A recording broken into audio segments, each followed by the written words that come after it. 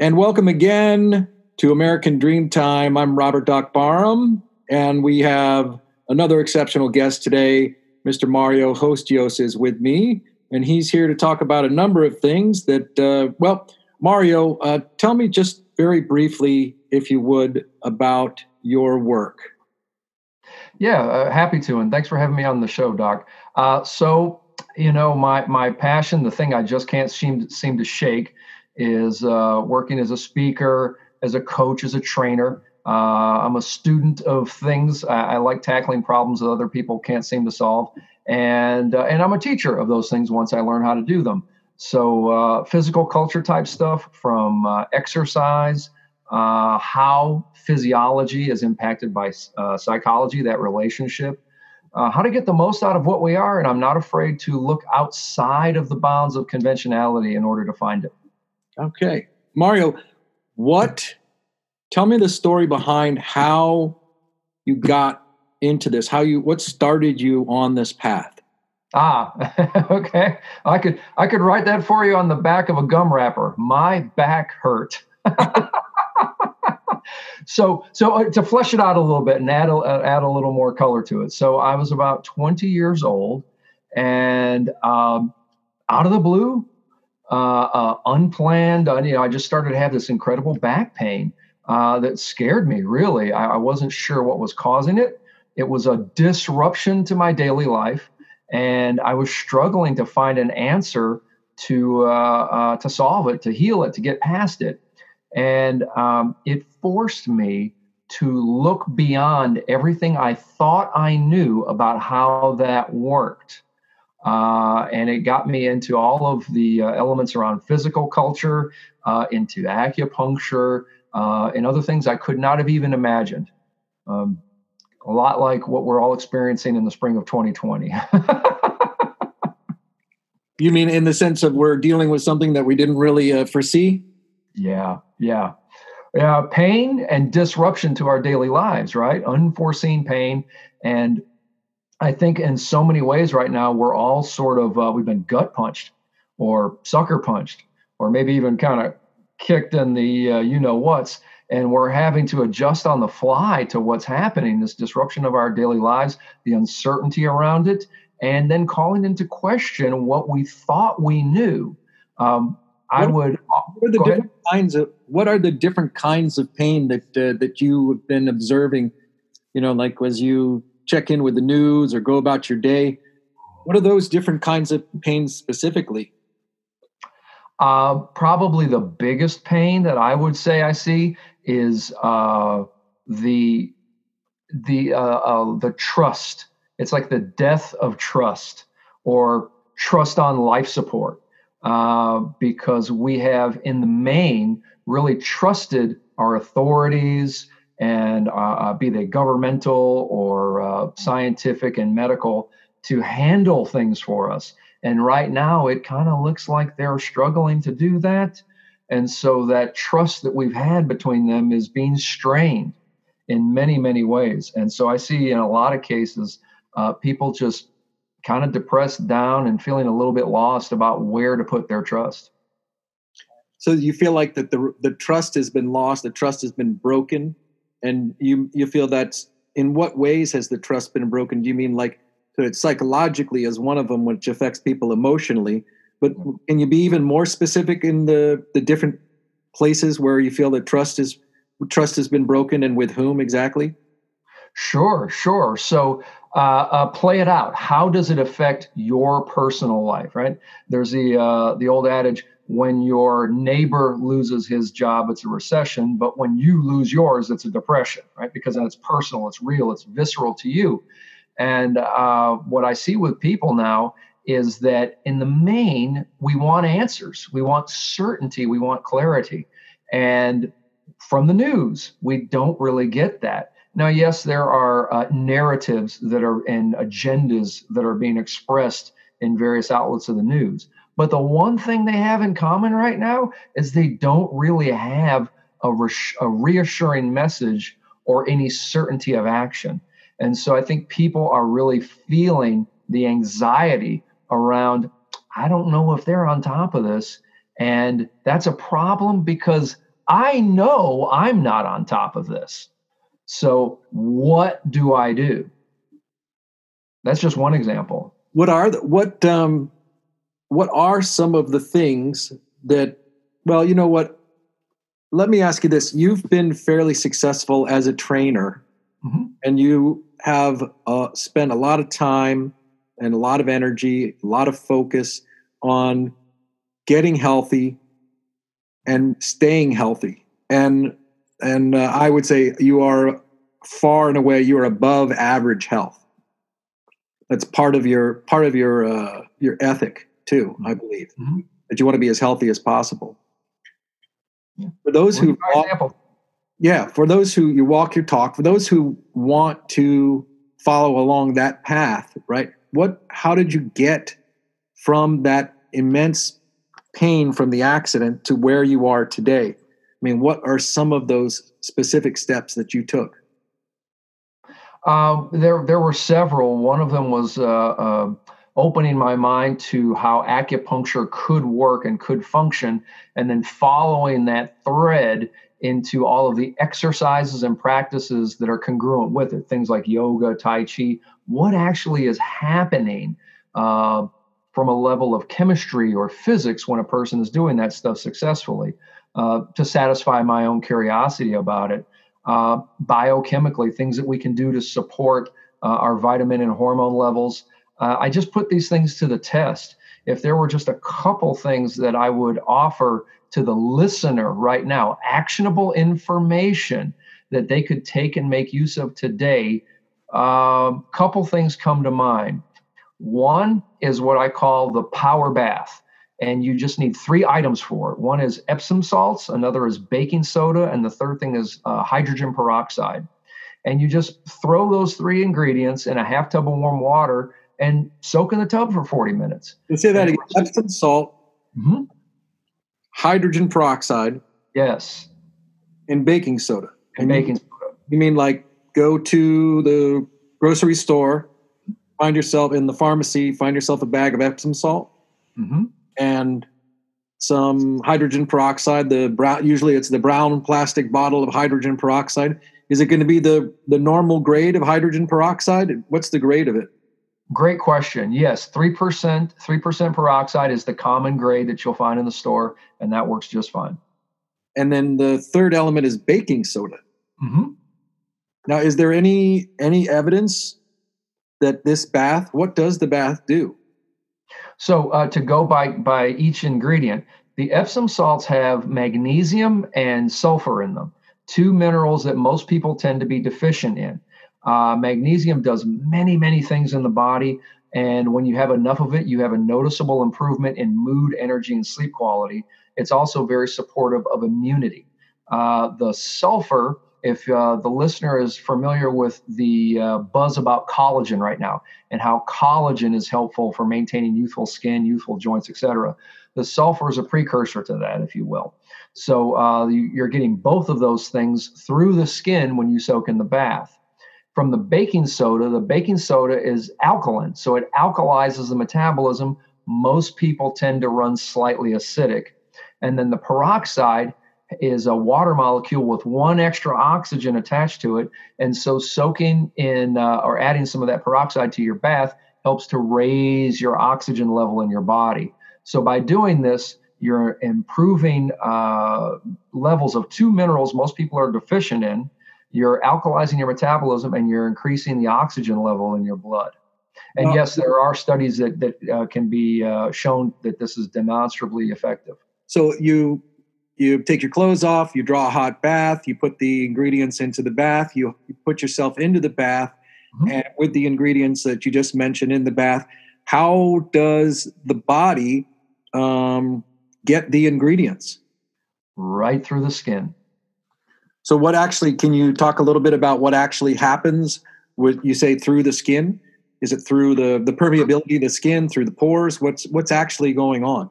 Yes, 100%. In the same way that a person can use a medicinal patch, you'll see people sometimes have women maybe have an estrogen patch as a way to deliver medication through the skin. It's the exact same idea. Your skin is an organ and it can absorb stuff. That's one of the reasons why people, when they're handling hazardous chemicals, are always using gloves or, putting on a face mask, hazmat suit. You don't want to absorb that stuff unnecessarily. These are three things that will largely benefit you to absorb, because most people are deficient in them. And you just soak in there. I'll even give you the ratios. You want 2 cups of Epsom salts, 1 cup of baking soda, and 32 ounces of peroxide. So one big bottle. That's a great place to start. And I have been, I was surprised at how well it worked when I started doing it myself, as well as recommending it to my people. The restorative and supportive effects it had for mood, energy, sleep quality. It was startling. You say it worked, and you just said it worked, so it was restorative. What happened? Oh, well, if you want. And over what period of time? Like, you were taking how many baths over what period of time, and you really began to notice changes? Like what, give me the details. 3 days. The way I like to do it myself is to take a 3-day weekend, do it Friday night, Saturday night, and Sunday night.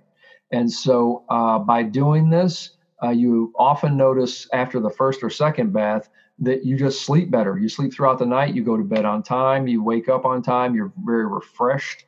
Mood. Magnesium is correlated to depression. Severe magnesium deficiency can exacerbate the symptoms of depression. Elevate or restore the magnesium, and the depression can be largely ameliorated. So what we see here is that a behavioral or emotional or cognitive condition has a mineral influence. Restore that mineral, and now you are supporting getting out of that situation. Also in males, there's a mechanism that indirectly magnesium on the skin will convert indirectly into testosterone. So if your testosterone is somewhat depleted, you'll find that getting the Epsom salt baths will help boost it up. And an indication of this is you wake up in the morning with a morning erection again. Okay. So you end up getting morning wood again after 3 days worth of bathing. What's interesting to me in part is that these ingredients are the kinds of things that I think a lot of people, they wouldn't imagine they'd have the effect that they do, that you're claiming that they do. And the ingredients themselves are really inexpensive. This isn't like some expensive pharmaceutical or something like that. Are there any cosmetic effects to taking these baths? Like what happens to your skin after? Oh, by the way, how long is do you recommend someone to be in the bath? 40 minutes. 40 minutes. So a 40-minute hot bath, is it temperature-wise? What do you recommend? Does it not matter? Especially hot. Warm is fine. Warm is fine. Warm water, half tub warm water, 2 cups Epsom salts, 1 cup baking soda, 32 ounces, 3% peroxide, 40 minutes. People often notice after the first bath that their skin is much softer because the magnesium is getting into the skin. Magnesium is kind of a miracle mineral. You can even use it to help your plants grow better. It facilitates mitochondria function in a cell. So if you think of a cell like a car engine, right? A cell is a car engine. In the center is a spark plug. No spark, none of the rest of the engine works. In the human cell, that spark plug is called a mitochondria. And the mitochondria needs magnesium in order to run. And so there's sort of a seesaw relationship between calcium and magnesium. Most people have too much calcium in their body, or rather, let me correct that. Most people have insufficient magnesium, so their calcium to magnesium ratio is imbalanced. So what you want to do is just get that magnesium up so that they come into balance. So in a sense, it's calcium excess calcium, but it's not really. Because it's relative to the ratio of magnesium. Is that right? Correct. And in fact, as I dug into this a little bit deeper, when I started putting this to the test, because I went and got blood tests, and then I would institute a protocol, use myself as a guinea pig. Let's take 3 baths a week. And then I would get a test. And then I would say, well, let me add another type of magnesium into my regimen, and I'll measure how much that is, and then I'll take a test. And I'm just sort of measuring what homework I'm doing compared to what score I'm getting on the test. And so as I dug into this deeper, I discovered through the work of others, because I just referenced scientific publications and books by doctors and physicians, that calcium in the wrong parts of the body is driving a lot of chronic disease. So when, for instance, people talk about kidney stones or gallbladder stones or plaque in the arteries, if you're asking them what exactly is the stone or the plaque made out of, and oftentimes they're not specific, but if you nail them down for a specific answer, you will find out it is calcification. So it's actually calcium. Yeah, calcium in the wrong parts of the body. This is a little simplified, but calcium belongs in your bones and your teeth. And if it is leached out and it starts to float around and bind to other things in order to neutralize them, they can form into stones and then get stuck in various calcium in the joints, for instance, calcium in the arteries. And so this was a big aha for me, because restoring magnesium to that balance helps to mitigate that degenerative process of basically osteoporosis, right? Your bones being demineralized, your teeth being demineralized. And then that calcium that belongs in the teeth and the bones is now floating around, causing trouble because it doesn't belong there. I see. Okay. So to reiterate, there are baths, 40 minutes, and it's warm to hot water. 3 times should give you a good idea that it's working. And the ingredients are baking soda, hydrogen peroxide, and Epsom salt. And that's it. And what is that going to end up running you, say, for one bath on average? Price-wise, wow. Have you figured out what the cost for bath? I have actually looked at that. It's about $2. About $2 a bath. And then how many times do you recommend somebody bathe in say, okay, I've bathed now 3 times in the week. I feel better, but this is obviously, since it's an external source for supplementation. How often are you recommending that someone take these baths? So my typical approach is to kickstart it with 3 baths in 3 days. I would say 8 out of 10 people that follow that usually feel it by the time they finish the 3rd bath. It's noticeable. Thereafter, I would advocate once or twice a week as an ongoing thing, in conjunction with another approach to begin to keep get your magnesium levels higher, to remineralize. So it's not the only thing that I suggest people do, but it is widely available. It's not completely foreign because people are familiar with taking Epsom salt baths. And for 40 minutes, it's actually quite potent and quite quick. And for those of you who are just turning in, I am here today with my good friend Mario Hostios, who is a trainer, exceptionally gifted trainer, and walks his talk. And we're talking about health and healing in the age of the coronavirus. And Mario's been talking about do you have a name for the bath, Mario? I call it the power bath. Power bath? Okay. So we're looking at $2 a bath. Over the course of a month, how many of these baths do you want your clients and customers to take?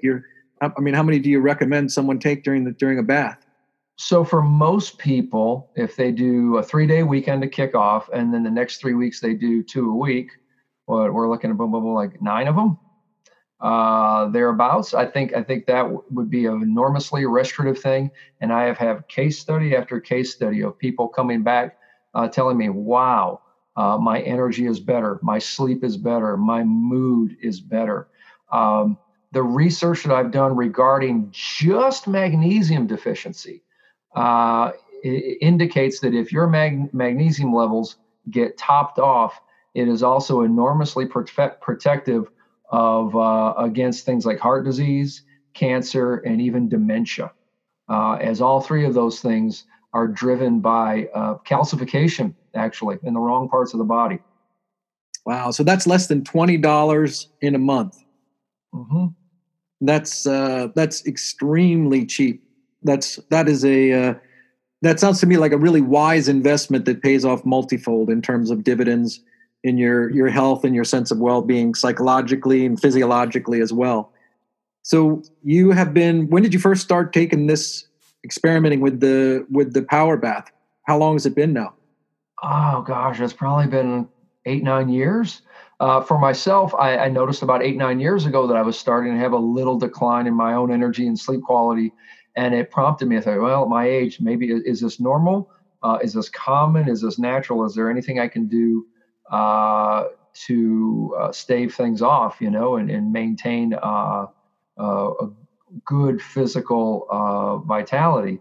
And so I started looking into this really to solve my own problems initially. And that's when I started to get blood tests and started to try things out, as I'm always a fan of do it yourself and natural as much as one can do. And so I started looking into different tests. And I just had a guy recently get a serum magnesium test, which I don't recommend. That's actually not an extremely accurate test. I much prefer red blood cell magnesium.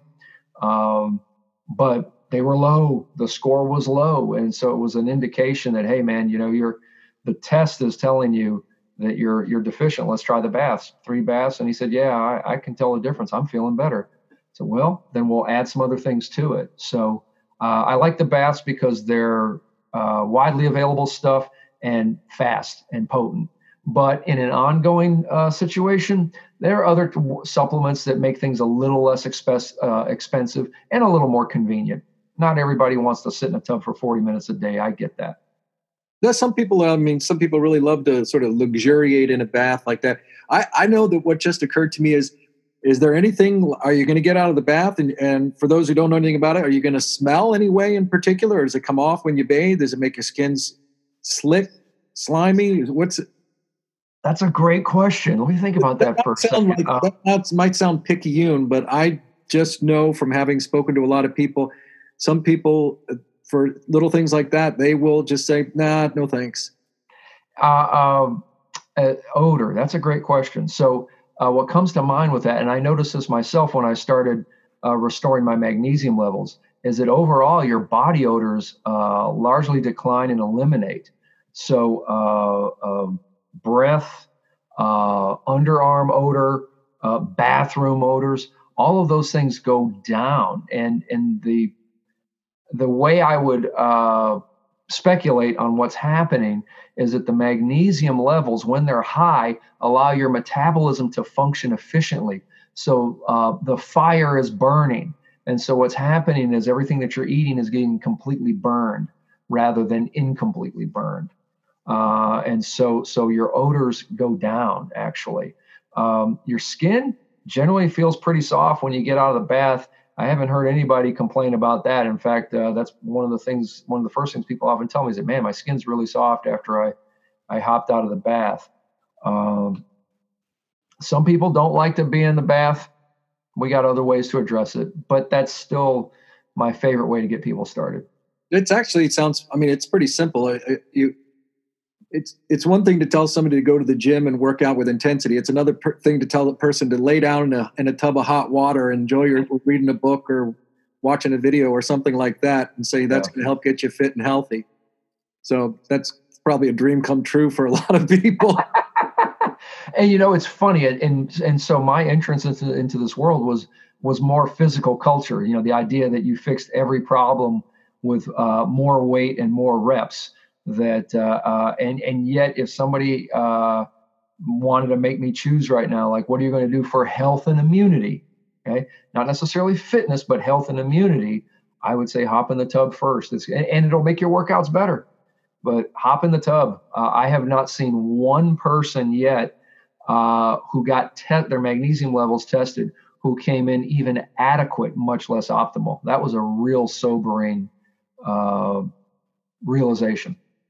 Well, now, given that we are globally in a time of a lot of uncertainty, and like you said, there is a lot of news coming out about how who do you trust, because there seems to be so much conflicting information and back and forth and whatnot. What other things can be done that are along those lines? What other kinds of things can the listener, what can they begin to do to model your success, the kind of success you've had in the people that you work with have had by following along with those steps? That is the question of the moment. I'm so glad you asked that. That is the part that we for sure need to address.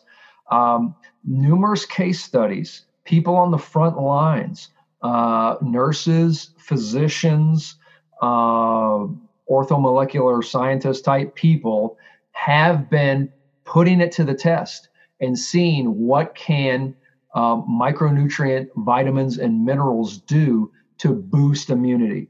This is not something that in the broad, sense of the medical community, they are focusing on, because the medical community largely is dominated by prescriptions and vaccines and that sort of stuff. So they're just not looking at it. They do the research, and you can find it if you look for it, but somehow it just slips through their fingers, and it's just not considered relevant.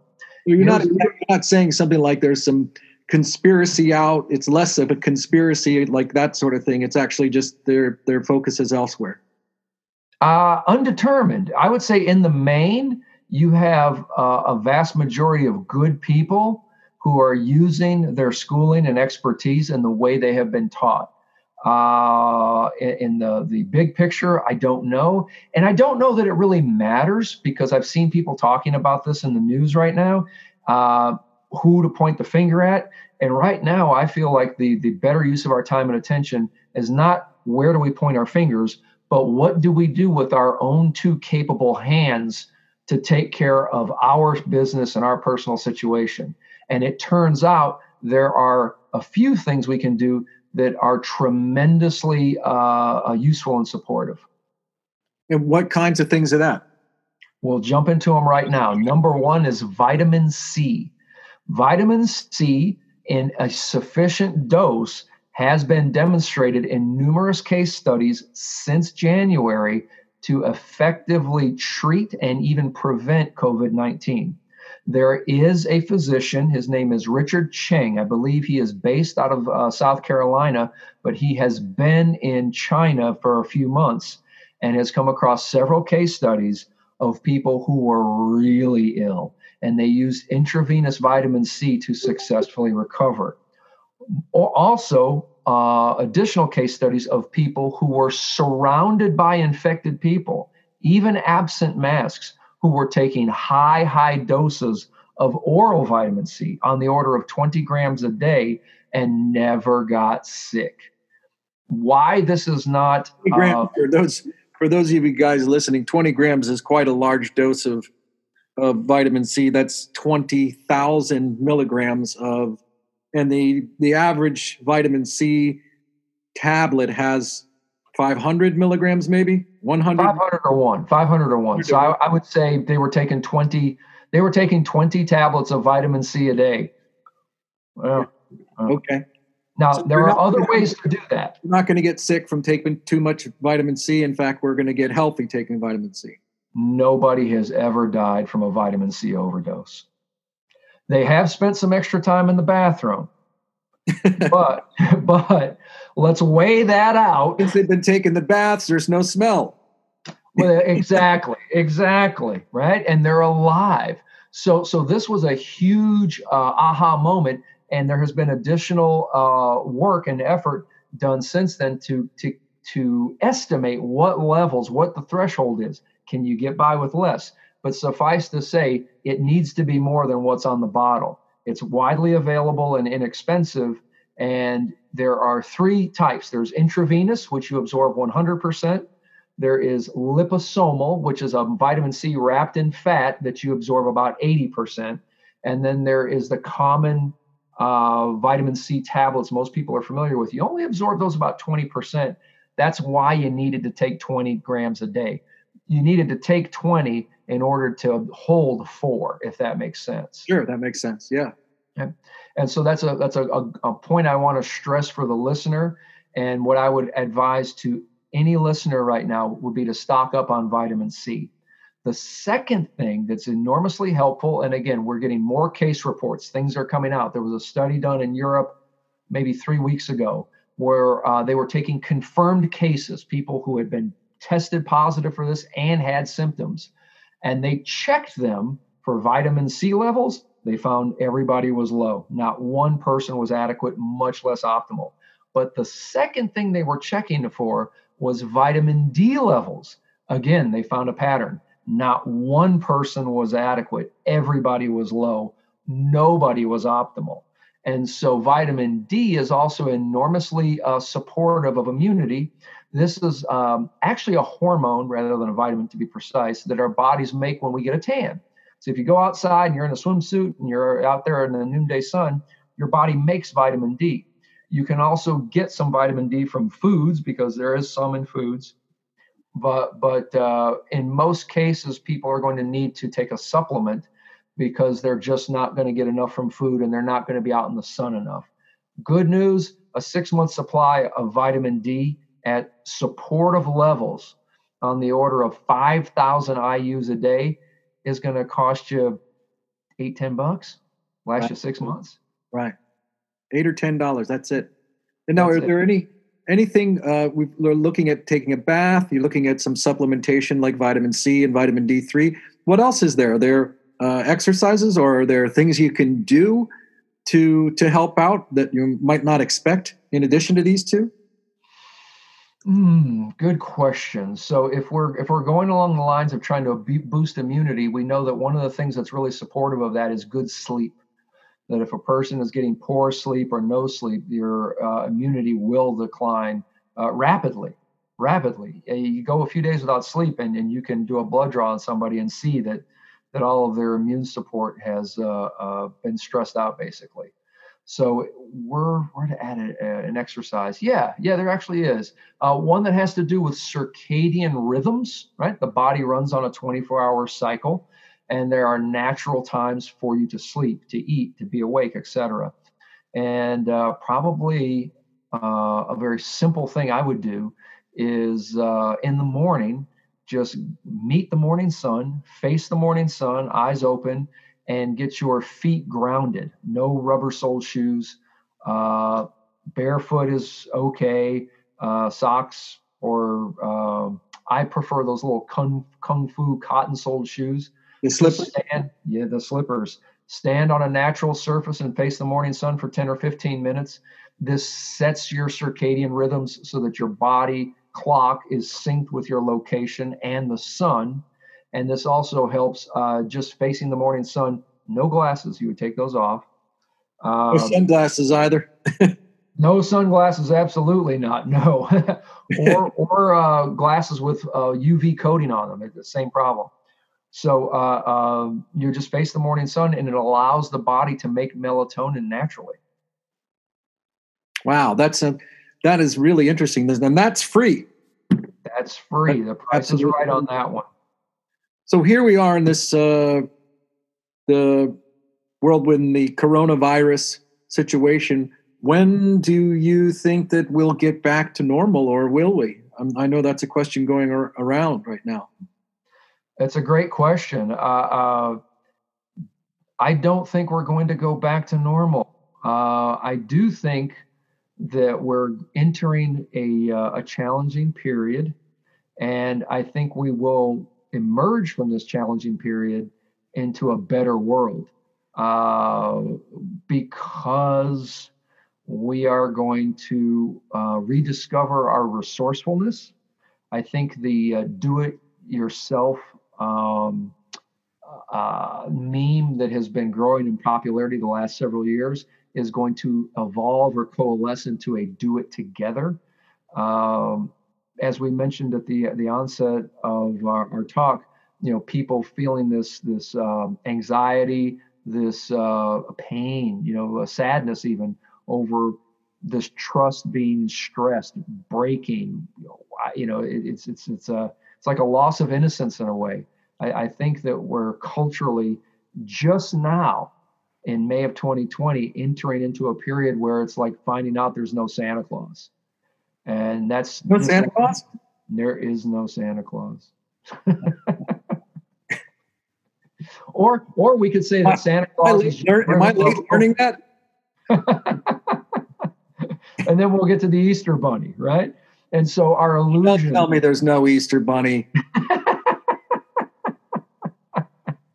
Don't tell me there's no Easter Bunny. Because now I got to start asking all kinds of questions about who's been putting that money under my pillow. That would be the tooth fairy. That would be the tooth fairy. Oh, that's right. That's the tooth fairy. Right. Now you're telling me I got the tooth fairy and the Easter Bunny confused? I got to go talk to my family. Someone's been playing a long joke with me. But doesn't that comment kind of sum up what we see happening right now? This relationship between authority, right, and then the people who consent to that authority is being challenged by these circumstances and situations. And I think we're kind of in a process where we're going to lose a little bit of our innocence, but we're going to gain something even more valuable. And so what I'm advocating and offering to people, especially if you are feeling a disruption in your life right now and feeling the pain of it, is to just think of like the pain of childbirth. Something new is coming, and new opportunities.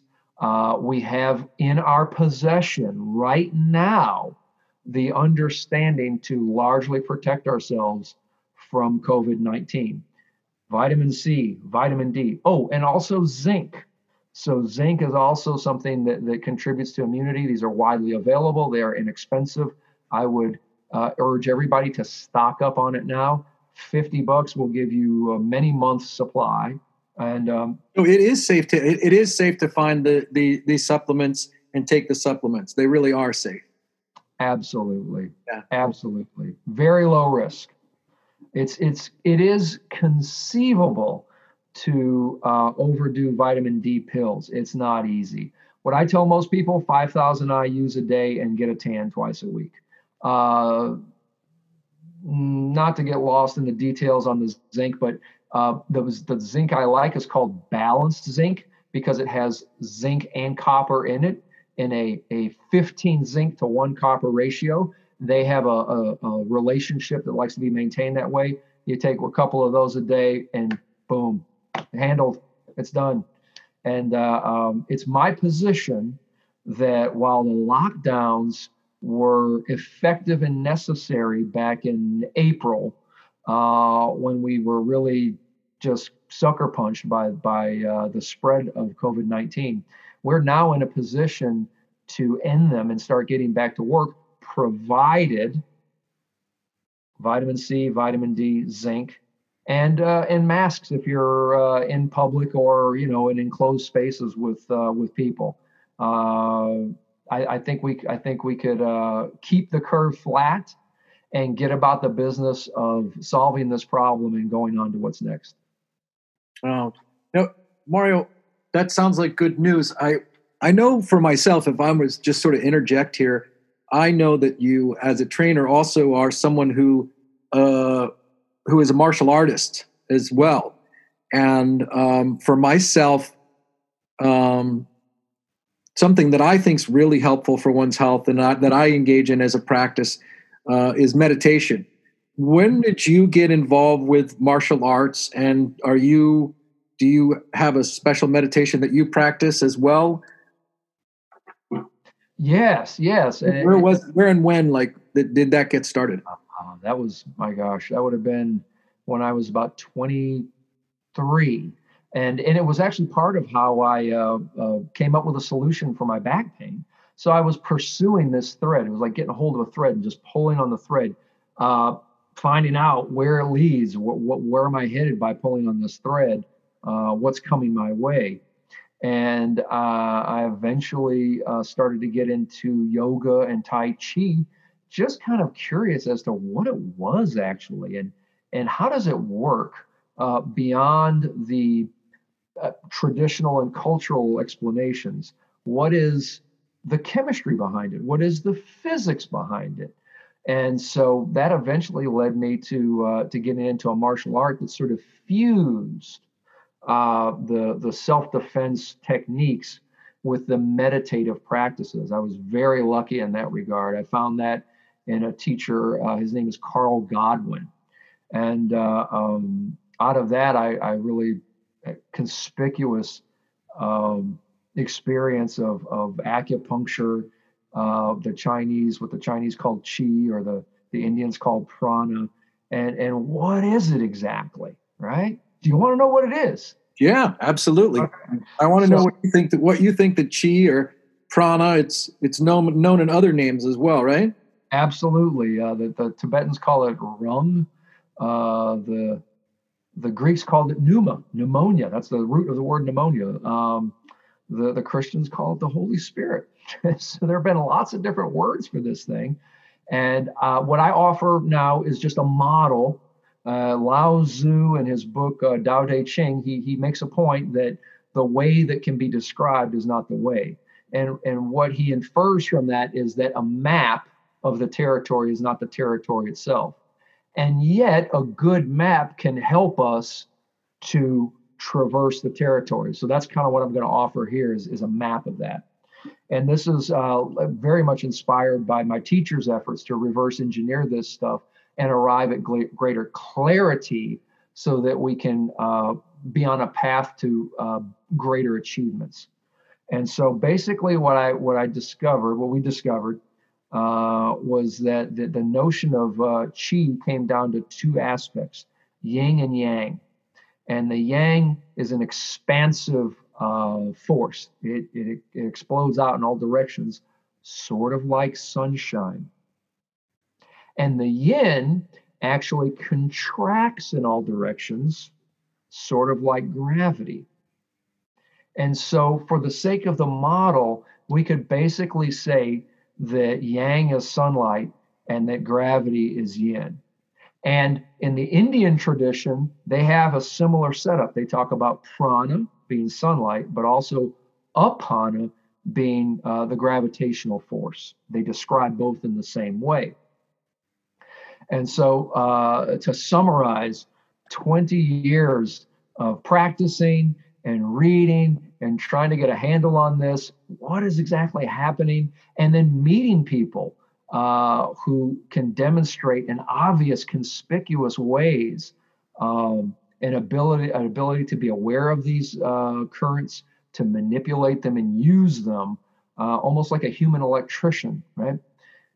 Here it is. Yin and yang keep you alive. Sunlight and gravity, you need both. You don't get any sunlight, you start to physically break down. You put somebody in prison in solitary confinement. I was saying, there in many of those prison stories, they Yes. take the prisoner and they put him in solitary and they deprive him of sunlight for an extended period of time to break him. Exactly.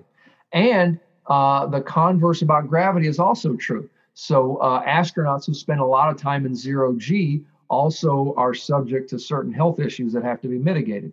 So we need, all of us, sunlight and gravity.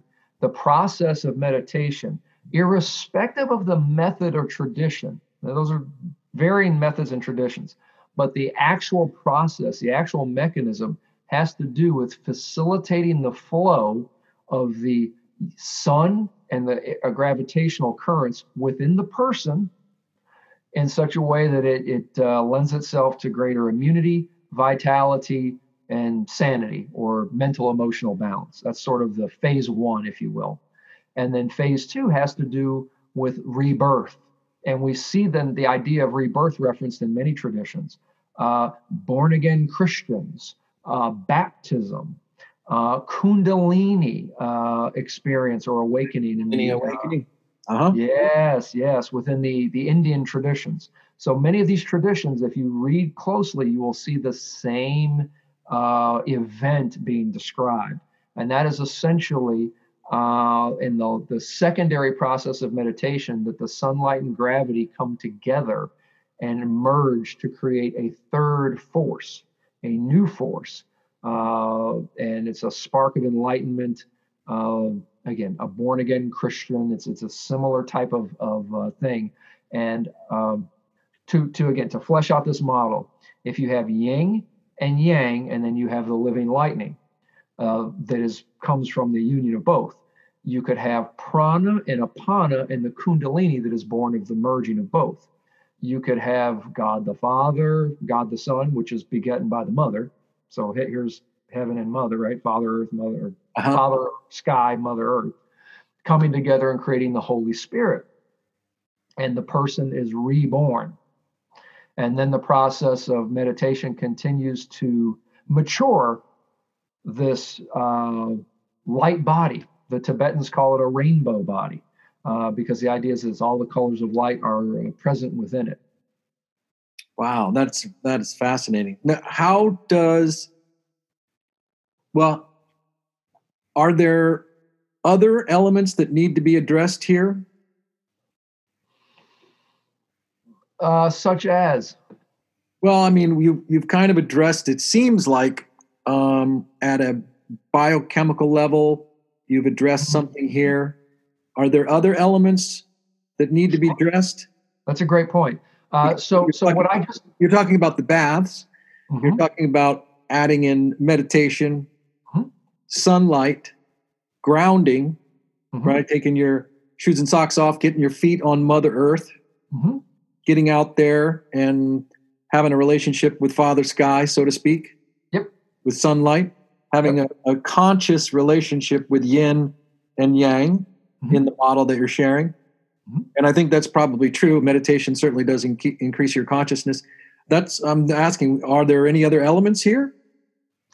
It's a good point. So the what I just described is sort of an overview of a human being within the context of frequency, right? So when I think of meditation or meditative practices, or even the meditative martial arts, I look at it as a biofrequency sort of thing, recognizing that we need sunlight and gravity, and recognizing that we can facilitate that flow through those practices to such a degree that they merge and create a new self, if you will, a reborn self. That's the biofrequency. Talking about the baths, we're talking about the biochemistry, right? The natural, facilitating the natural needs of the human body biochemically, and in particular, addressing a couple things that are commonly deficient, almost universally deficient, that are inexpensive to correct. If we look at another context, a third context, that would be biomechanics, right? Which relates a lot to posture and also how the body remains aligned in movement. If posture is a photograph, biomechanics would be a video of you actually moving and seeing, is that happening in a facilitated or an inhibited fashion? And I would consider that an important part, because commonly most people succumb to pain and physical limitation as they get older. And it is not a result of getting older. It is rather a consequence of having poor biomechanics for a long period of time. The good news is that can be fixed in a way that's similar to putting braces on your teeth, right? So if crooked teeth can be straightened out over time, crooked joints and painful muscles can be aligned over a period of time. So with this combination of biofrequency elements, mm-hmm. the biomechanical elements, biochemical elements, all brought together, we have the result is, by engaging in these practices, mm-hmm. that over a period of time, there is something that's a bit like a rebirth, regeneration, rejuvenation, that sort of thing. Yes, exactly that. So if a person well, let me say this. How does this fit into the grander scheme of things? This personal development? Because that's what you're talking about is this is occurring at many levels. This is occurring at the physical level.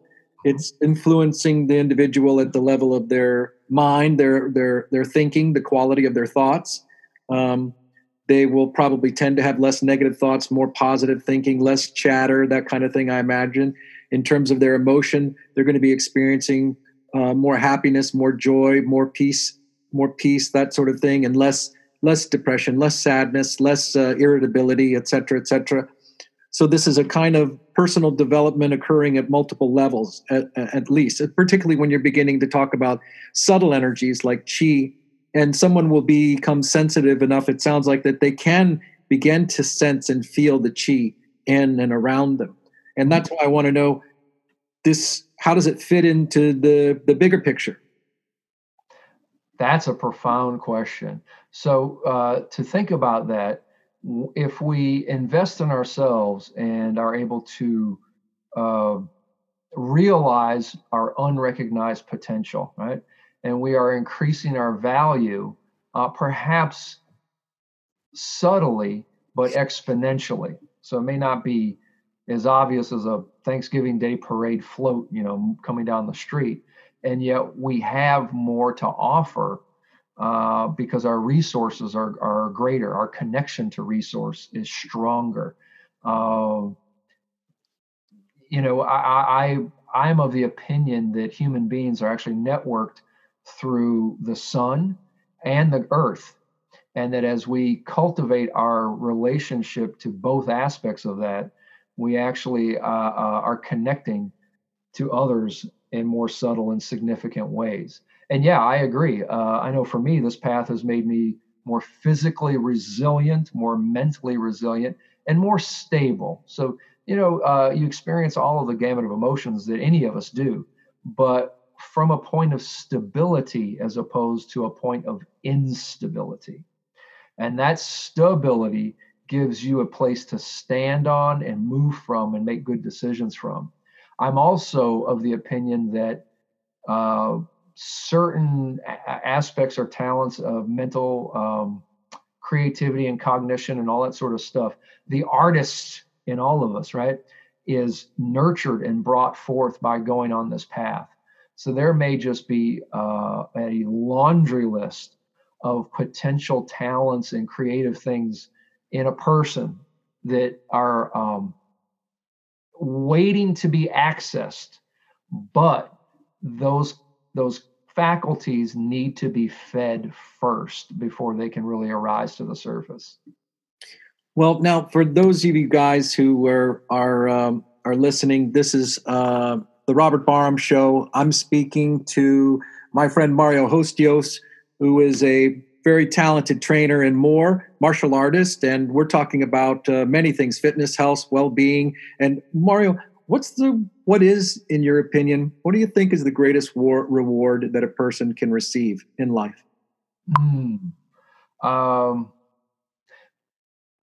Transcendence. What is transcendence to you? So again, I'll return to that model about biofrequency and the model on meditation. So three stages. There is what's the right way to put this? The gestation stage. So as an initiate, a person is meditating and they are becoming aware of the yin and yang, the sunlight and gravity energies. And as they do, those things are flowing through them. And as they flow more effortlessly, they flow faster. That's sort of like the gestation stage. The moment of rebirth is when those energies are flowing so freely that they end up merging together. They come together. That would be being reborn, right? Again, Christians might call it the Holy Spirit. The Indians might call it a Kundalini awakening. However, to be reborn is hardly to be grown up. It's just to be reborn, right? Continued practice grows this merging, and it grows in much the way that the human body, the physical body grows. This energy body, this Holy Spirit, if you will, grows and grows and grows, and it eventually matures through stages, like being a kid, like being a teenager, and eventually being an adult. We could loosely describe the state of reaching adulthood as being enlightened. Okay? But beyond being an adult or a young adult, there is a further stage of maturation, a further stage of growth that I would characterize as transcendence. That would be the full maturation of the light body and the completed merging of the soul with the light body. So I hope I'm not getting too far out on a limb for the listener here, but if you think about if you think about the body, the physical body and the soul being attached at birth, in the process of meditation, the soul also attaches to the light body as the light body matures, and then that merging until it's complete. Now, that would be transcendence. what along with transcendence, what do you think is the best contribution that someone can make, that a person can make? I really like Victor Schauberger's motto: comprehend and copy nature. I have found that to be very useful. And I think as we practice this path, we learn increasingly how to comprehend and copy nature, how things work. And this goes into so many aspects of one's life, knowing what to say and when, knowing when to refrain from speaking, when you're interacting with people in a way that is you're constructive, right, rather than destructive. You can even extrapolate this into a social order. This idea of comprehending and copying nature. You can take the notion of the yin yang and the trigrams and even extrapolate it into how you could have a better economic system, a better socio-political order. How do we cultivate human beings that can reach their greatest heights? The ones that reach their greatest heights are the ones who will be able to have the wisdom and access to their talents to give and receive the most. Mario, with transcendence and the kind of contribution that you're talking about, along with that and the physical body, people who come to you, who follow through that, like you said, people who will leave a legacy, hopefully. Mm-hmm. And what is it that someone can do if they want to find more about you? They want to reach out and find out what you're doing, what you're writing about. They want to contact you. How can someone get a hold of you? My website, it's my name, MarioOstios.com.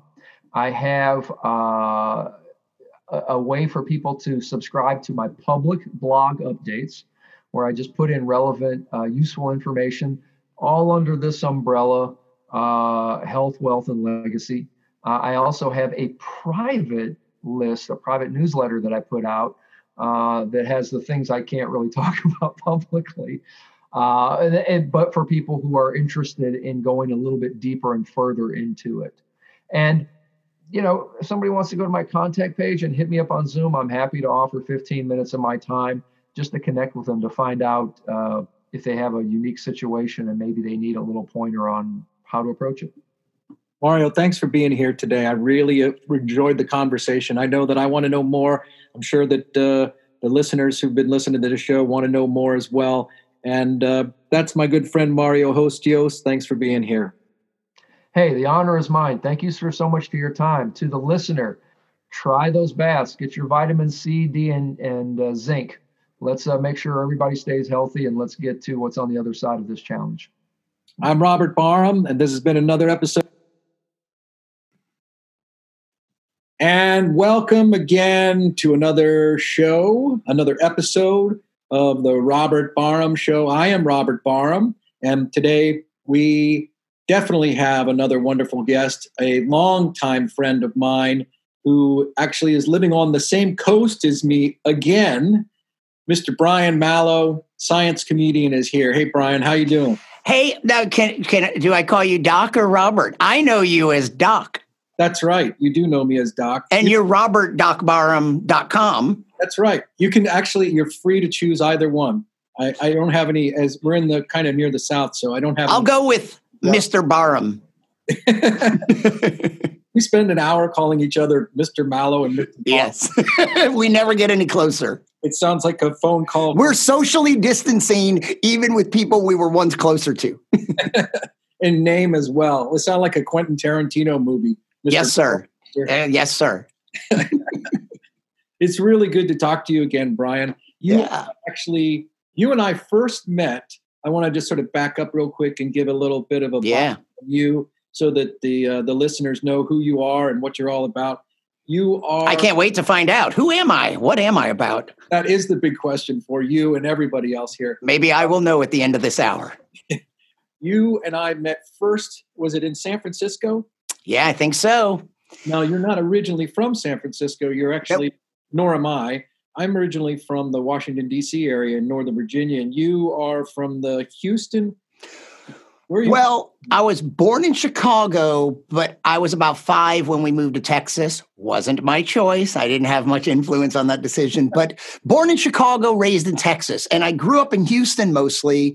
And then I went to college in Austin at the University of Texas. And it was in Austin that I started my comedy career. Austin. Okay. And so I love Austin. And in some ways, I mean, Houston's my hometown. I third grade through high school, I grew up in Houston. But those college years, and then after college, I stayed in Austin. So I lived in Austin about 12 years, started my comedy career. Ultimately, I would move to Los Angeles briefly and then up to San Francisco. Oh, I didn't know that. I didn't know you went to LA for a while. Just 3 years in LA. I wasn't ready. You know what? I wish when I moved to LA, I should have moved to San Francisco. I wasn't ready for LA. I don't even know if I'm ready for LA now, but I should have moved to San Francisco to develop more at that time.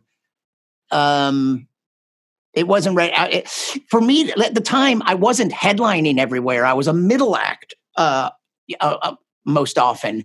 And because of that, I lived in LA, but I had to be on the road all the time. And it doesn't make that much sense to be in Los Angeles to try to make something happen if you always have to be out on the road to make money.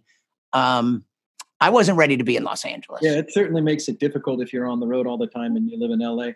But now I moved to San Francisco because I've been doing stand-up comedy out of the East Coast, and I wanted to get to the West Coast. And I'd consider moving to New York City, but I went up there, I shot a television show for Comedy Central, and I decided that if I had a preference, that I'd prefer to go to the West Coast, preferably somewhere like Los Angeles. But some of my comedy friends, guys who actually lived in San Francisco too, but didn't start out there, like Blaine Capatch and Patton Oswalt and some of the other guys, I think Jeff Hatz too, those guys were like, hey, man, you should come out to San Francisco. It's really a wonderful town for stand-up comedy. And that ultimately is what kind of brought me out there, that and the desire to, for me, in my mind, San Francisco was a bit like the on-deck circle before you showed up in Los Angeles. Yeah, that's why I wish I had moved there first. What year did you move to San Francisco? I know it was in the 90s, but I don't remember the exact. I moved to San Francisco in 95, and I don't remember, but we met sometime probably in the mid to late 90s there in San Francisco. We may have both shown up about the same time. Yeah, definitely. So you moved up. What was it that brought you? All the decisions you. Well, first of all, why did you decide to go to San Francisco for stand-up? Yeah, let me tell you this. First of all, when I was living in Austin, my comedian friend and roommate Tom Hester and I decided to move to Los Angeles. We moved to Los Angeles in 1992. We both had little Hondas. We packed up all our stuff, and with all our possessions loaded in our little cars, we drove to Los Angeles, and we arrived right after the verdict in the Rodney King trial came out, and there were riots and stuff. Los Angeles was going crazy, and we were arriving with all our possessions in our car. And it was a very weird time, and there was sort of it was a weird time to come to Los Angeles. But like I said, I spent about 3 years there. So that would have been 1992? 92. Okay. And it was interesting and fun. And one of my old good comedy friends was Mitch Hedberg. And I think we had become friends. We met on the road around then or just before it. And then we were both living in Los Angeles. And then this was a time when he was one of my best friends, and we used to hang out together a lot in LA. So LA, there was a lot of great stuff about it. And a lot of people I knew there who had moved there from other cities. But I didn't get much going on. But I went up to San Francisco one year, and I did the San Francisco International Comedy Competition. And I didn't do well in the competition, but I got a great dose of the Bay Area. I met a lot of interesting people.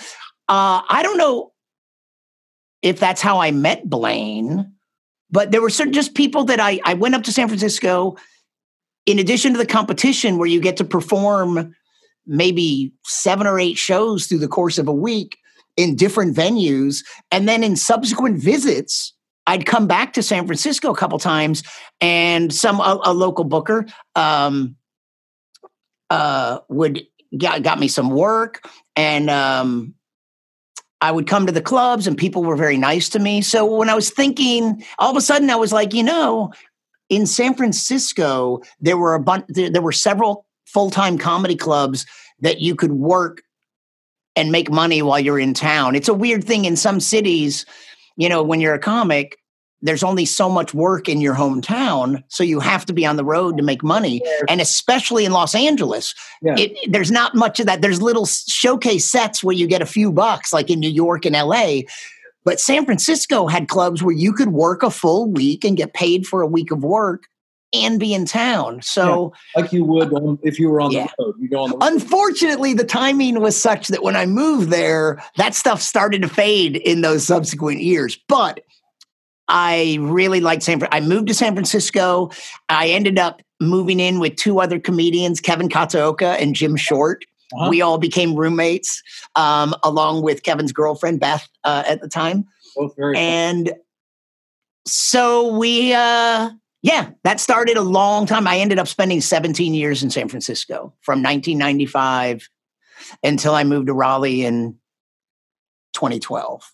Oh, okay. So now I moved out there probably right around the same time that you did. And I was in Haight-Ashbury, and I remember when you and I met. And then you and I worked together on the road at least one time. So you went from LA to San Francisco, and now you are firmly ensconced in Raleigh. Yeah, you know what? We all got, me and Jim Short and Kevin Katsuoka, we all got an apartment together in the outer Sunset at 41st Avenue, right next to Golden Gate Park and very close to the ocean, the Pacific Ocean, that is. But before we settled on a place, we were all crashing at Kevin's place in Berkeley. And I once got a call from Patton Oswalt. And when I was moving in 95, Patton and Blaine Capatch were writing partners, and they had just gotten a job on Mad TV. Right. And this would have been early in their writing careers. And they moved from San Francisco to Los Angeles. And Patton contacted me because he still had 1 month left on his lease, and he heard that I was there. And the last month of his lease, I sublet his apartment in the Haight. Him and Blaine had an apartment on Haight, not just off Haight Street, just off one block up off Haight Street. And so for 1 month, and Jim came and crashed there with me too. We sublet Patton Oswalt's apartment. I sublet the apartment, and I let Jim crash with me. And then it took us a while for 3 starving artists and a girlfriend of one. It was hard for us to find a sufficient 3-bedroom apartment. So it took us a while. So I rented Patton's apartment. Then we all lived together, and Nice. So now you keep in touch with some of those guys still to this day? I mean, obviously. Yeah, a little bit. Mitch is no longer alive, obviously. But yeah. I remember working with Mitch. He's such a funny guy. But certainly Patton and Blaine and Kevin and Jim, they're all alive. Do you keep in touch with any of those guys? I like all of them. And Blaine and Patton, I really like them. I don't keep in touch with them much. Although Blaine, even more than Patton, I see on Twitter all the time. He is such a funny writer. And he's a brilliant comedian. He's done a great job writing for TV shows, but it's a completely other thing. He's really good at Twitter. He's really good at writing succinct little tweets that they're jokes, and they're short, and they're just perfect for Twitter. He's very funny on Twitter. Yeah, and I think Patton probably is too, but it just seems like, that weird thing. I follow them both, but Patton always shows up in my stream. I mean, Blaine always shows up in my stream. And I find he's just hilarious. Jim Short and Kevin Katsuoka, I'm still friendly with. We all live in different places. And Jim right now is back in Australia, where he's originally from and where his family is.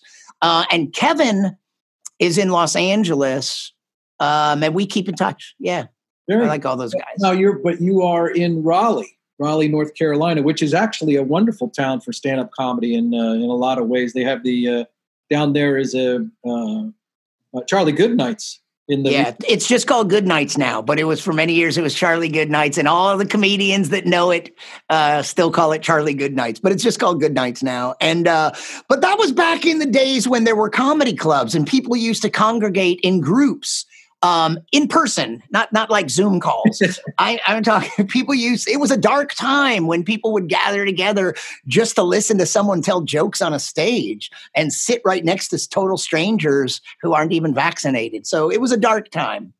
So what brought you to Raleigh? I mean, one of the things I want to make sure that we get to today is that as long as I've known you, even back when, I mean, you've been involved in like technical stuff. You really like kind of tech stuff and science and all of that kind of stuff. Like I even remember way back in San Francisco, you did a show for a while called But Seriously.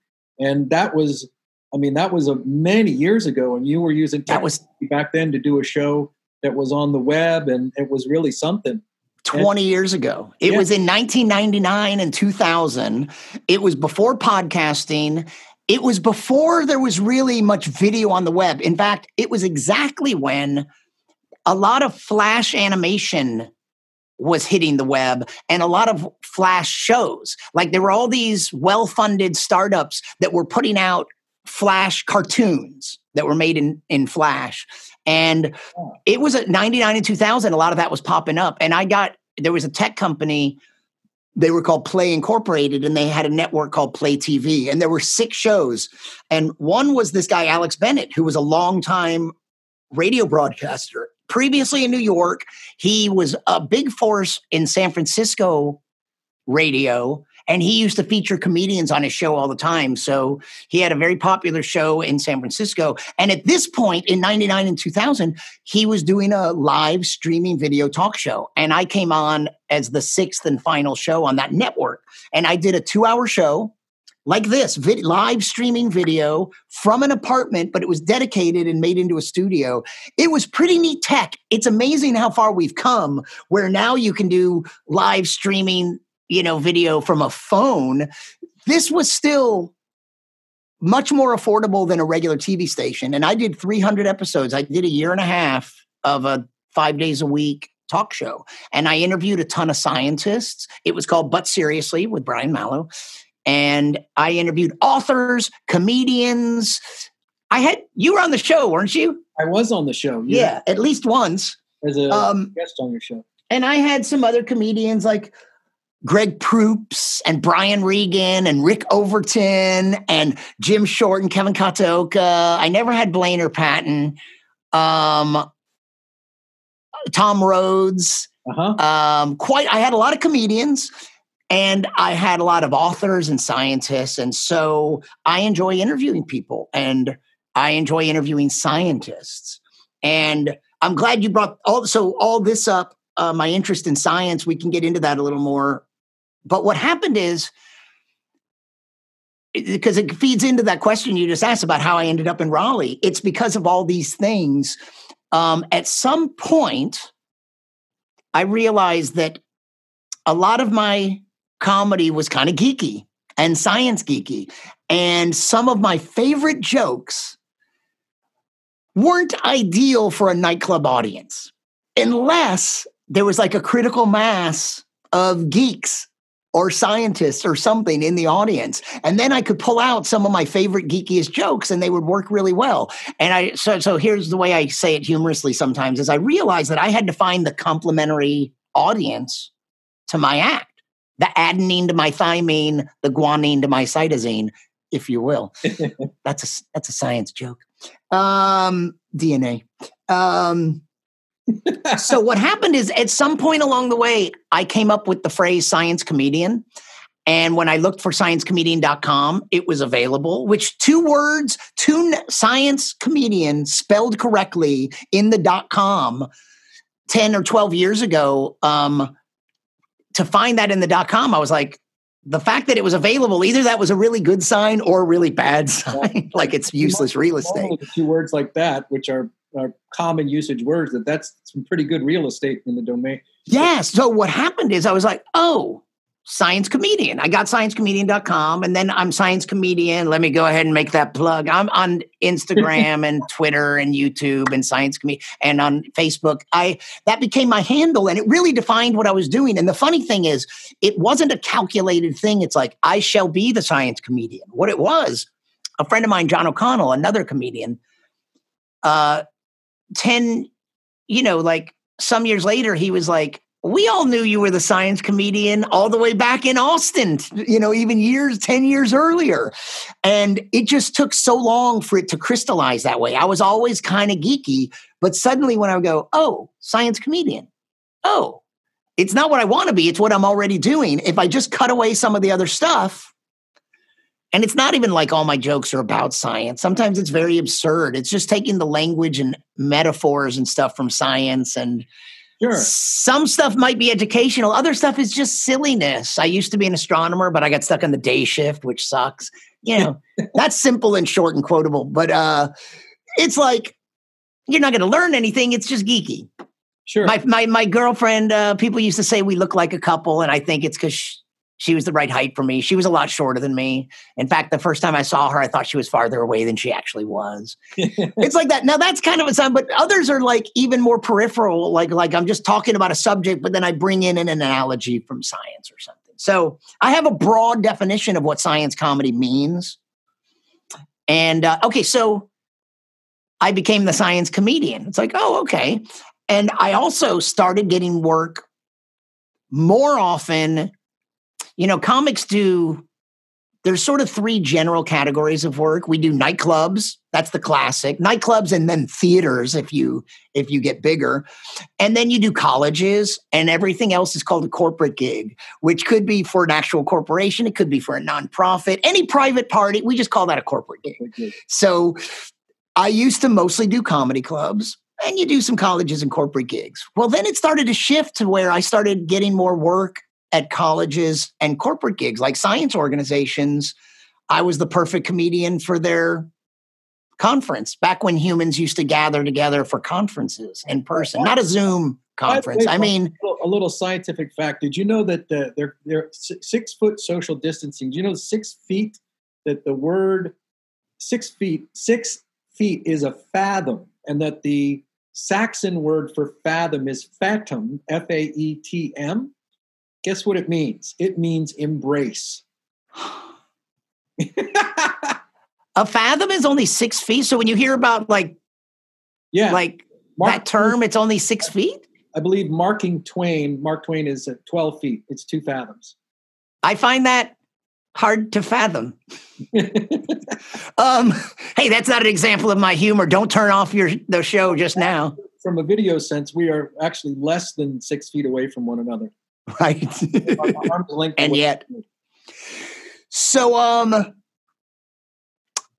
my career started morphing, and it also morphed in another way. I started being asked if I do.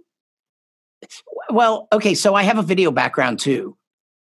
You know what? There's a keynote that Steve Jobs gave at Stanford University, and it's about a 20-minute speech, and it's a pretty good little keynote. One of the things he says is really interesting to me. He said something about connecting the dots when you look back at your life. And I'll preface this by saying I'm not new agey or mystical or anything, but I do think this is interesting. He said something about the fact that, for instance, he dropped out of Stanford and he audited classes. Since he was no longer on a plan, he could take whatever he wanted. And he decided to take a calligraphy class for no practical reason. But later, when they were developing the first Mac, his knowledge of fonts and calligraphy fed into some specific design issues of how they made fonts for the Mac, which would later get copied by Windows. And now that class that he randomly took in calligraphy for no real reason ended up influencing how fonts are on personal computers all around the world. Global effect. Yeah. And that's kind of interesting. And it's like looking how like stepping stones, like I don't believe there's a path, but it is interesting that as a kid, I was interested in comedy, but I was more interested in science. I was interested in both, and where they intersected, like Isaac Asimov. Isaac Asimov, who's best known as a science fiction writer, many people may not realize, he wrote more nonfiction. He wrote more science writing, explaining science in every discipline of science. He wrote more nonfiction than science fiction. And I went from his science fiction to his nonfiction, and I learned about science, and he wrote with personality and he wrote with humor. And I would say that he was a bigger influence on my sensibilities. He was very rational, and he could explain things without losing you. He could take you to a complex place without losing you. Like he never, usually if you read a science book, you get to a part where it's like, you lost me. And it's a fail. What we have here is a failure to communicate. And Asimov was just brilliant at it. And he was funny too. And so I think George Carlin and some others were influences on me. But when I was young, I really liked science and science fiction. I wrote songs with a friend, and that was an interest. Did not pursue science, went to college. Then I went to graduate school, and I learned video skills. I went into TV production at the University of Texas in Austin. Oh, okay. While I was learning video production skills, I tried the Funniest Person in Austin contest.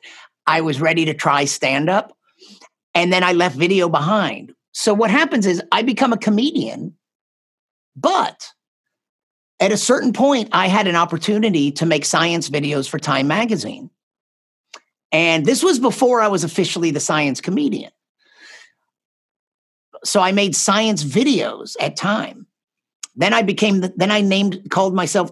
that science comedian label.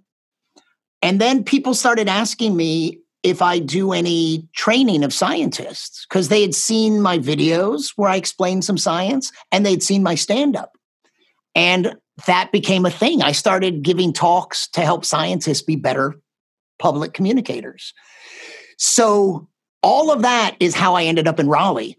It's like I was the science comedian. I was doing other science communication stuff. I was starting to become interested in the communication of science to the general audience. And I'm the general audience because I'm not a scientist.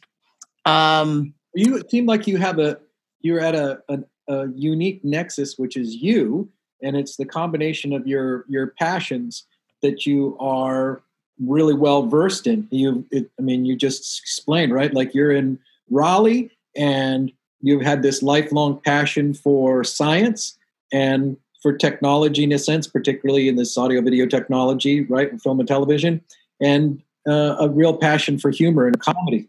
And you've been able to take those things and place them together in a kind of in a pot and alchemically bring them all together into what you're doing today. And because you are doing some really interesting things, in addition to comedy and speaking and that kind of thing, you've been talking to a lot of scientists over a lot of years.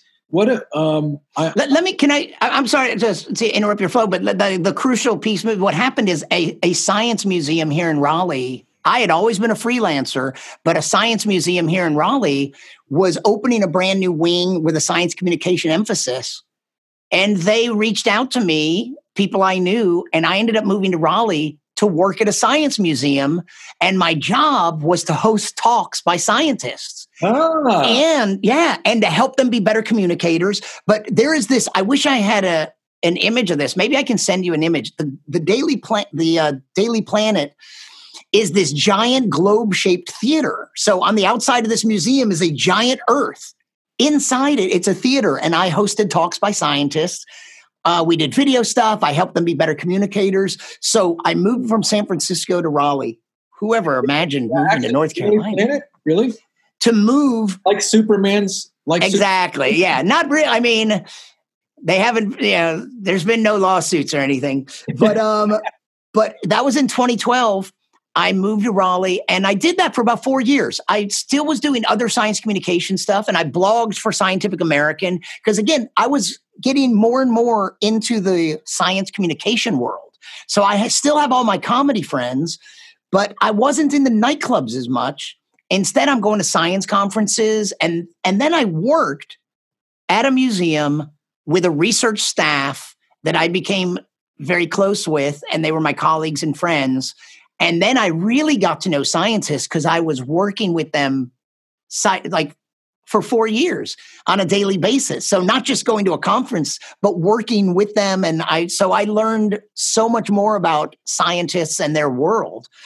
And then I quit just because there was other stuff I wanted to do. I had never seen it as my whole career to come work at this state museum. I saw it how it fit in to my career. It was an awesome experience. I learned a lot and had just great times, made a lot of friends. But now there's other stuff I want to do in comedy and science, and the science comedy, the science communication. So that's all to say that that also prepared me so that, where I am right now, the reason I mentioned the Steve Jobs thing is that my job now, comedy, science communication, and video skills, like making science videos for Time and for other people and interviewing scientists, all those things come together in what I'm doing now. So what is the, like you said, you've been interviewing lots of scientists and you're at least I said you're kind of a nexus in a certain, many of these things coming together. What is the Lindau Nobel Laureate meeting? What is it? So the Lindau, it's Lindau. It's a town in Germany. It's this little, like, maybe sort of medieval, quaint little tourist town in very southern Germany. It's really close to Zurich, Switzerland. In fact, I would fly into Zurich and take a train to get to Lindau. And it's mostly a little island. And for about 70 years, the Lindau Nobel Laureate meeting has been going on. And it's grown to the extent that this is what it is. Every summer, for about a week, they bring in a group of Nobel laureates, like 25, 30 Nobel laureates. And then they bring in like 600 or 700 young scientists from 80 plus countries. And the idea is they're there for a week of mentorship. It's called the Lindau Nobel Laureate meeting, but it's really it's not as much about the laureates as you would think. It's about mentoring the next generation. So for a week, each laureate gives one short half-hour talk. But it's not even just about the young scientists learning science from them. And when I say young scientists, there are some undergrads, there's some grad students, there's some postdocs. That's someone who's already gotten their PhD and it's an early career scientist. And there's meals. And at some conferences, if people go to a conference, a lot of times the most famous people, the rock stars of any conference, aren't very accessible. Like they eat at their own table and you don't get to eat with them. That's not even allowed here. At every meal, there's a placard on the tables and it'll have a laureate's name. And every laureate is sitting apart from each other and surrounded by young scientists. So at every meal, it's a laureate surrounded by young scientists. And they ask them not just science questions, but work life. They learn about everything about what it means to be a scientist, not just the science. And there are sessions, and some of the young scientists get to present their research to other people and to laureates and get critiqued. But it's just this amazing thing that, so here's the way my career works. I was asked to be part of a panel at a big science conference. It's called AAAS, the American Association for the Advancement of Science. And I was on a panel about communicating science with humor. And I was on a panel, and I also had about 5 or 7 minutes at the podium where I demonstrated how I do my kind of humor that communicates science, but is also funny. And there was someone in the audience that I impressed, Countess Bettina Bernadotte, and her father had been one of the founders of this meeting in Lindau. And she invited me to perform at the upcoming meeting a few months later. So here's the other thing about the meeting. There are 3 Nobel Prizes in the sciences. There's a physics, a chemistry, and a medicine physiology. So the meetings rotate. That year was a physics meeting. And at the physics meeting, so it's like they invite 600 physicists from 80 countries. And most of the laureates are physicists that year. And I was invited to perform at the opening ceremony. So I did about 15, 20 minutes. The president of Austria was there. A couple laureates that I recognized, including George Smoot, because I had seen him on Big Bang Theory. Vint Cerf was there. He's called one of the founders of the internet because he and his partner developed the TCP protocols that the internet is based on. And I recognized him. And Stephen Chu won a Nobel Prize in physics. Later, President Obama chose him to be Secretary of Energy for 4 years under Obama. So what happened is I performed at the meeting, and then for fun, I went around interviewing scientists, and they liked the way I was interviewing scientists. So I've been back now 3 or 4 more years, and they hire me to interview their scientists. And I do live streaming interviews right onto their Facebook page. And I do with the young scientists. And then with the Nobel laureates, I sit them down and I interview them and I edit it later. So this meeting has been this every summer. I go and I get to interview and hang out with a bunch of Nobel laureates and hundreds of scientists from literally, this year was going to be from 100 countries.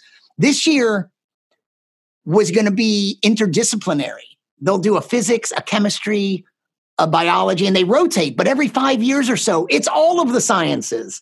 And there were going to be 70 Nobel laureates and 100 countries sending like 600 or 800 young scientists from like 100 different countries. So you meet people from all over the world, and they're all doing interesting. They've gone through a selection process. So they're all kind of extraordinary young scientists. Wow, that sounds like that's just a blast. I can tell by the way you're talking. Yeah, I love it. I'm glad. And this year at the, I don't know when our interview is going to come out, but at the end of June, when the meeting would have been in person, I'm going to participate on either June 29th or June 30th online for the Lindau Nobel.org. Might be the Lindau Nobel Laureate meeting, or I forget their domain. I'll be moderating some online stuff. Well, let me ask you this, Brian. You've been going there now for a while. Someone who I see, a science guy that I see out there is Neil deGrasse Tyson. He's someone that you know and have a relation. You see someone that you know from being there at the Lindau Nobel Laureate meeting, or is that no? Because he's not a Nobel laureate. He's never been. It's very limited. It really is. It's not open to the public. Neil. Okay. But Neil actually, I don't know how many years ago now. Back when I was in San Francisco, he saw a video of me on YouTube, and he went out of his way to look me up and find my email address. He found my website and emailed me to tell me I was funny. He was supportive. Hey, I saw some of your stuff, and he quoted some stuff. And then I kept in touch with him, as you would. We had never met, but we were emailing, and he invited me to do pieces for Star Talk Radio, his radio and podcast show. And every episode was themed. And again, we had never spoken. He would email me a theme. I would write a piece, record it, email him the MP3, and they'd put it in the show. He would do an intro. And so I contributed some little short monologues to Star Talk. And ultimately, eventually we would meet. In fact, it was here in Raleigh, the first time I met him in person, is that he was coming to speak. And so we met in person for the first time after we had already had a long relationship that was all email. I think that's a neat thing about our world, is that I had been on his radio show numerous times, and it was all done via email. I wrote and recorded my piece at home. I emailed him the file. They put it on the show. We had never spoken. And yet I had been on his show a bunch of times. Oh, that's really interesting. Yeah. And now he comes to Raleigh or the Durham. He comes here almost every year. And I've been in town almost every time, so I get to see him. And now I've interviewed him a couple of times. I did a long Skype interview with him once. And then one time I visited him at his office in New York, and we did a live stream to Facebook. That was fun. In fact, for those that might see video, what's on the wall right behind me, right there? Yeah. We were doing a live stream from his office and people were watching. And Neil goes, what are these people doing? It's the middle of the afternoon. Shouldn't they be in school? Shouldn't they be at work? Why are they watching? And he goes, you know what? I'm going to write them a hall pass. So what this says is Brian Malow live interview hall pass, and then it's dated and signed. So he wrote a hall pass and he held it up to the camera so that people could shot it. And and I just thought, oh, that's a neat little piece. And I took it home and framed it because it's like, it's my little Brian Malow live interview hall pass. Man, when I was in high school, the hall pass was always something that I wanted to get so I could get the heck out of class. Right. Putz around in the hallway for a while and screw around for a while. Now, so you've become over the years friends with Neil, and something I wanted to address with you is I have a similar appreciation and fondness and love for science as well. Have you thought about what might be sort of the science of comedy, the intersection of really brilliant science, like science, comedy? And tell me about that. Do you have, over the years, you must have contemplated that? Well, I think that's interesting because, it's like the comedy of science and the science of comedy. So I like it because, I have that kind of analytical mind. First of all, if you're a comedian, you have to learn something about the art and science of comedy, like how stuff works. But then I'm also a science geek, so I'm really curious. Now, I know there are theories of humor, and I need to learn more about this, but I think it's a very mysterious thing. Like, what theory of humor explains puns and slapstick? And, there's like some humor. It's like, well, what's the connection between a pun, a play on words, and really slapstick humor and other, like, there's like those things like seem like, what is humor? And like those two things don't even seem very alike. But what did you mean? So I like thinking about this, but all comedians have to practice this to some extent, because we have to figure out why it's like that joke how do I make this joke work better? And sometimes it's like, well, an old comedy friend of mine, Ron White, the first time I worked with him, which was at a club not only it was in New Orleans, it was Metairie, and this was a long time ago. That was the exact place where David Duke came from. And I had this old joke about Zamfir, Master of the Pan Flute, which he used to be a very common TV album you would see advertised. And I had this joke where I said, and here's how I used to say it. I'd go, in the commercial, they only show Zamfir from the waist up because he actually is half goat. He's a mythological creature. And it worked okay. And Ron told me, so here's the science of comedy. Ron told me that I needed to remove one word from that sentence. I was saying he actually is half goat. And he said that actually, first of all, it's not necessary. He also thought it was telegraphing, like I was saying actually before I was getting to the half goat part, and that I was sort of telegraphing the joke. I was giving it away a little early. And he said, remove that word. And I did, and the joke worked better. So that I would just go, they only show him from the waist up because he is half goat. Like saying actually gives people a little more time to think about where you're going. But instead of you go, they only show him from the waist up because he is half goat. Boom, it hits you. And then that's the punchline. So another example is an old joke I had about being on stage at a sports bar. And there were a lot of dead animals on the wall, a lot of mounted heads. And I said, there's a lot of pressure on you to be, what would happen is I didn't sit down and work on paper, on the writing. And every time I got to the punchline, I would always say, I would set up this scene where I'm performing and it's a sports bar, but it's like the walls are dominated with dead animals mounted everywhere. And I would say, there's a lot of pressure on you to be funny when there's that many dead species on the wall already.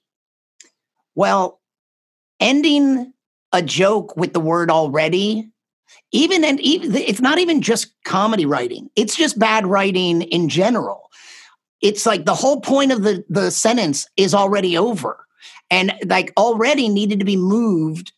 It's like there's a lot of pressure on it to be funny when there's already that many dead species on the wall.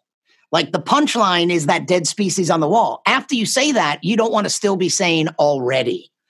So that's like the science of comedy. It's like that weakens and again, communicating science and communicating humor and just communication in general. These are all just communication. So it seems a little weird that I even now advise scientists on how to communicate science. But the fact is, it's just communication. And I've been practicing succinct, it may not be obvious from this interview, but I've practiced succinct communication. As a comedian, you have to learn to get that right. Right. Well, there is a structure that's used in stand-up comedy or comedy in general. It doesn't matter what the medium is, actually. It can be audio, it can be video, it can be live. There is a structure that's used regularly in comedy, and comedians, what you do is you actually learn that shop talk, that argot, that lingo, because those terms are part of what helps you to create the grammar of comedy, the structure of comedy, so that it's effective. And also, to me, one of the things is writing a joke is a bit like an experiment, right? You come up with a hypothesis. Your hypothesis is a bit like, this strikes me, I think this is a funny concept, a funny idea, a funny notion. Yeah. So then what you want to do is you want to actually test your hypothesis. In order to test your hypothesis, you've got to run an experiment. And the joke itself is actually like an experiment, where what you do is you put together the experiment, you've got your premise, then you take your setup, and then you plug in your punchline. And if you do it really well, then you want to extend the punchline with your tags, right? And for some reason, whenever I talk about tags, I'm reminded of that Monty Python bit where they were tagging things out like 2, 5, 10, 15 times, just to the point of absurdity. And it would go from being funny to not funny to then funny again to not funny to funny. But that's, to me, is comedy is a kind of, it has qualities that are similar to science, where you've got your hypothesis, you run your experiment, you structure the experiment, which is the joke. And then you also make sure that you are mindful of where the environment that you're in. Okay, am I structuring this joke for Twitter like Blaine Capatch? Or am I structuring this joke for a film or a television program, or for an audio thing that I'm sending in to Neil? And then you test it, right? You actually test it. And then the interesting thing about it is what gets really important for a comedian, is it replicatable? So yes, as you go around the country to completely different groups of humans and test it again. So you're looking at, those essentially are the basic steps of scientific method, where you've got a hypothesis, and then you construct your experiment, you test the experiment, and then you actually bring it out to the wider community, and you do it over and over again to replicate it. And I've found that, like for me, when I write a good joke, and when I can replicate it, that's really something. And then, of course, there are times where I have watched other people do my material, or have given my material away to other people. And that too is a bit like, well, okay, I want you to go run the test and see if it can be replicatable. And I all of a sudden, one of your old punchlines that I really that I remember and loved, it was about, I guess, we both talked about decriminalization of drugs, and you had a joke about marijuana, about how it's been used for so many thousands of years, and you would say, I don't remember the exact setup, but I remember that it was basically about cave paintings, and it's like these earliest humans, they were painting their walls with pictures of food, and you go, but I just remember the punchline: you've got to be a high kind of hungry to go after a mastodon with a stick. Do you remember that? I know that is the precise sentence. Like, I remember that punchline, even if I don't remember the setup completely. That's the other thing, is that when you're wordsmithing, or when you're crafting, you could say that a totally different way, and it wouldn't have the same impact. Yeah, there's a specific kind of poetry, or a poetry. Comedy is a kind of poetry in itself too, right? Yeah. That phrase, a high kind of hungry, is not a typical phrase. it sticks out, it grabs your attention, and then the minimization to go after an Amazon with a stick or and woolly mammoth with a stick. And like I was saying before about like sentence structure, if you had said, to go after a mastodon with a stick, you've got to be pretty stoned or something. It's like, it wouldn't, like the funny part is saving that going after a mastodon with a stick. And we also know that some words, like the punchiness of that word stick, is helpful. Right. And some of this, it's hard to predict but we get a feel for what works. And, similarly, since I am a comedian, sometimes telling scientists how to communicate with the public, who am I to tell them? Well, I draw a lot of lessons from comedy. And I also think that there's other similarities. Like, we are always looking for fresh. We start with an observation. I like to quote the Isaac Asimov line, that the most exciting phrase to hear in science, the one that heralds new discoveries, is not eureka, but that's funny.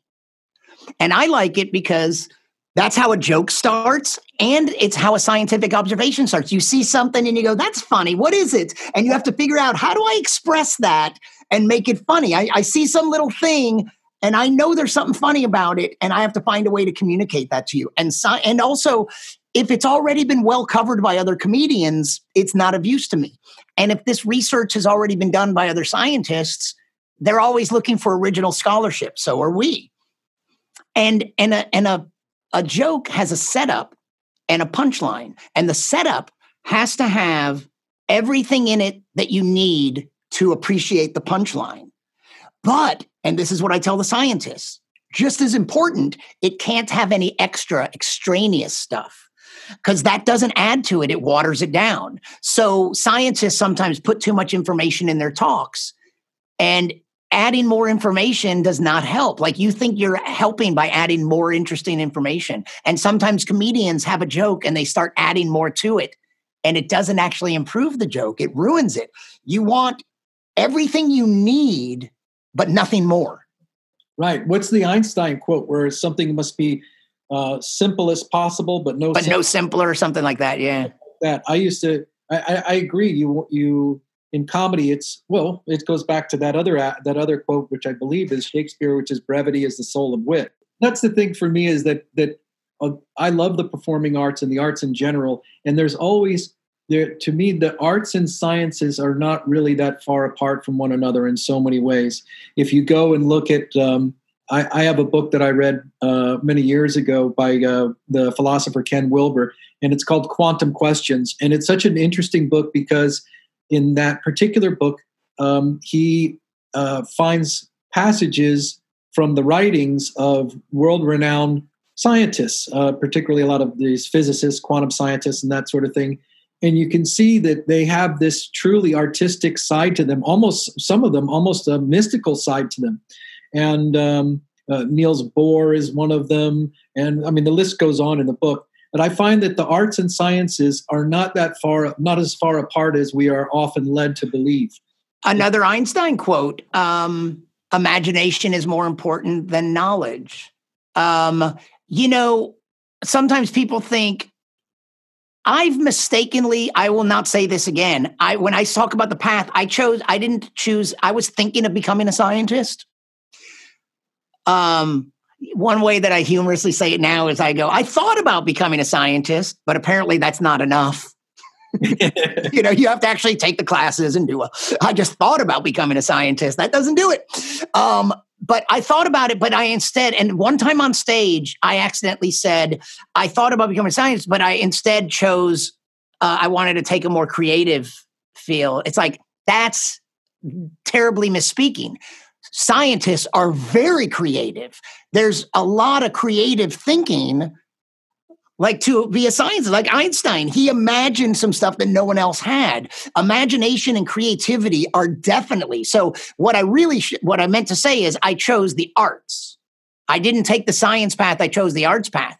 But that is not to say that science is not about creativity and imagination and good writing and communicating, because you have to not only make observations and learn things, and you have to invent. Some of the creativity is like, you have a hypothesis, like you said. How can I come up with an experiment to test it? Okay, I have a hypothesis. How do I test it? It's all about creative thinking. So you're right. There's huge overlaps, and also bad stereotypes about scientists. In my experience now, scientists are way more knowledgeable about other fields outside of science, whether it's the arts, history, philosophy. Scientists tend to be knowledgeable about that other stuff way more than those other people are knowledgeable about science. Like, it's acceptable in our culture to be like, well, I don't know much about science, but it's like not as acceptable to say things like, well, I don't know much about history or good writing or literature, you know? Yeah. Well, Brian, you know what? I want to ask you, this has been such a lot of fun talking to you about science and comedy today, and how they actually are different, yet how they converge as well. You're doing such really interesting work. I know there's probably some folks who would like to know more about you if they want to find you somewhere on the web. Where can you be found? Where can you be tracked down for more of your science comedian missives? Yeah, I'm pretty easy with the phrase science comedian. You can't miss me. You can forget my name, but science comedian. My website has been untouched for years, but sciencecomedian.com. I'm going to do something about that. But I'm on Instagram and YouTube and Twitter and Facebook. And I'm going to be more, you'll be able to find more stuff on Instagram and YouTube. Since we are no longer doing personal appearances, since that was another day, another age, a very dark time when people used to gather in person to listen to people like us. I'm lucky that I have these video skills and these interviewing skills. So for an organization called Sigma Xi, that's xi.org, I've been interviewing virologists. And these aren't funny interviews. These are just interviewing virologists and presenting information. I edit them. I interview them like this, and then I edit them and put them out. And I'm going to be doing more live streaming, and it'll be on those my YouTube channel, youtube.com/sciencecomedian. And you can look for me on Twitter and Instagram @sciencecomedian. Brian Malow, thank you so much for being here today. I am Robert. Thank you. And you've been listening to the Robert Barham Show. This has been another episode, and I've been talking to my very good friend, as I said, Brian Malow, the science comedian. You and I will be talking again, I hope. I hope that you'll come back on the show.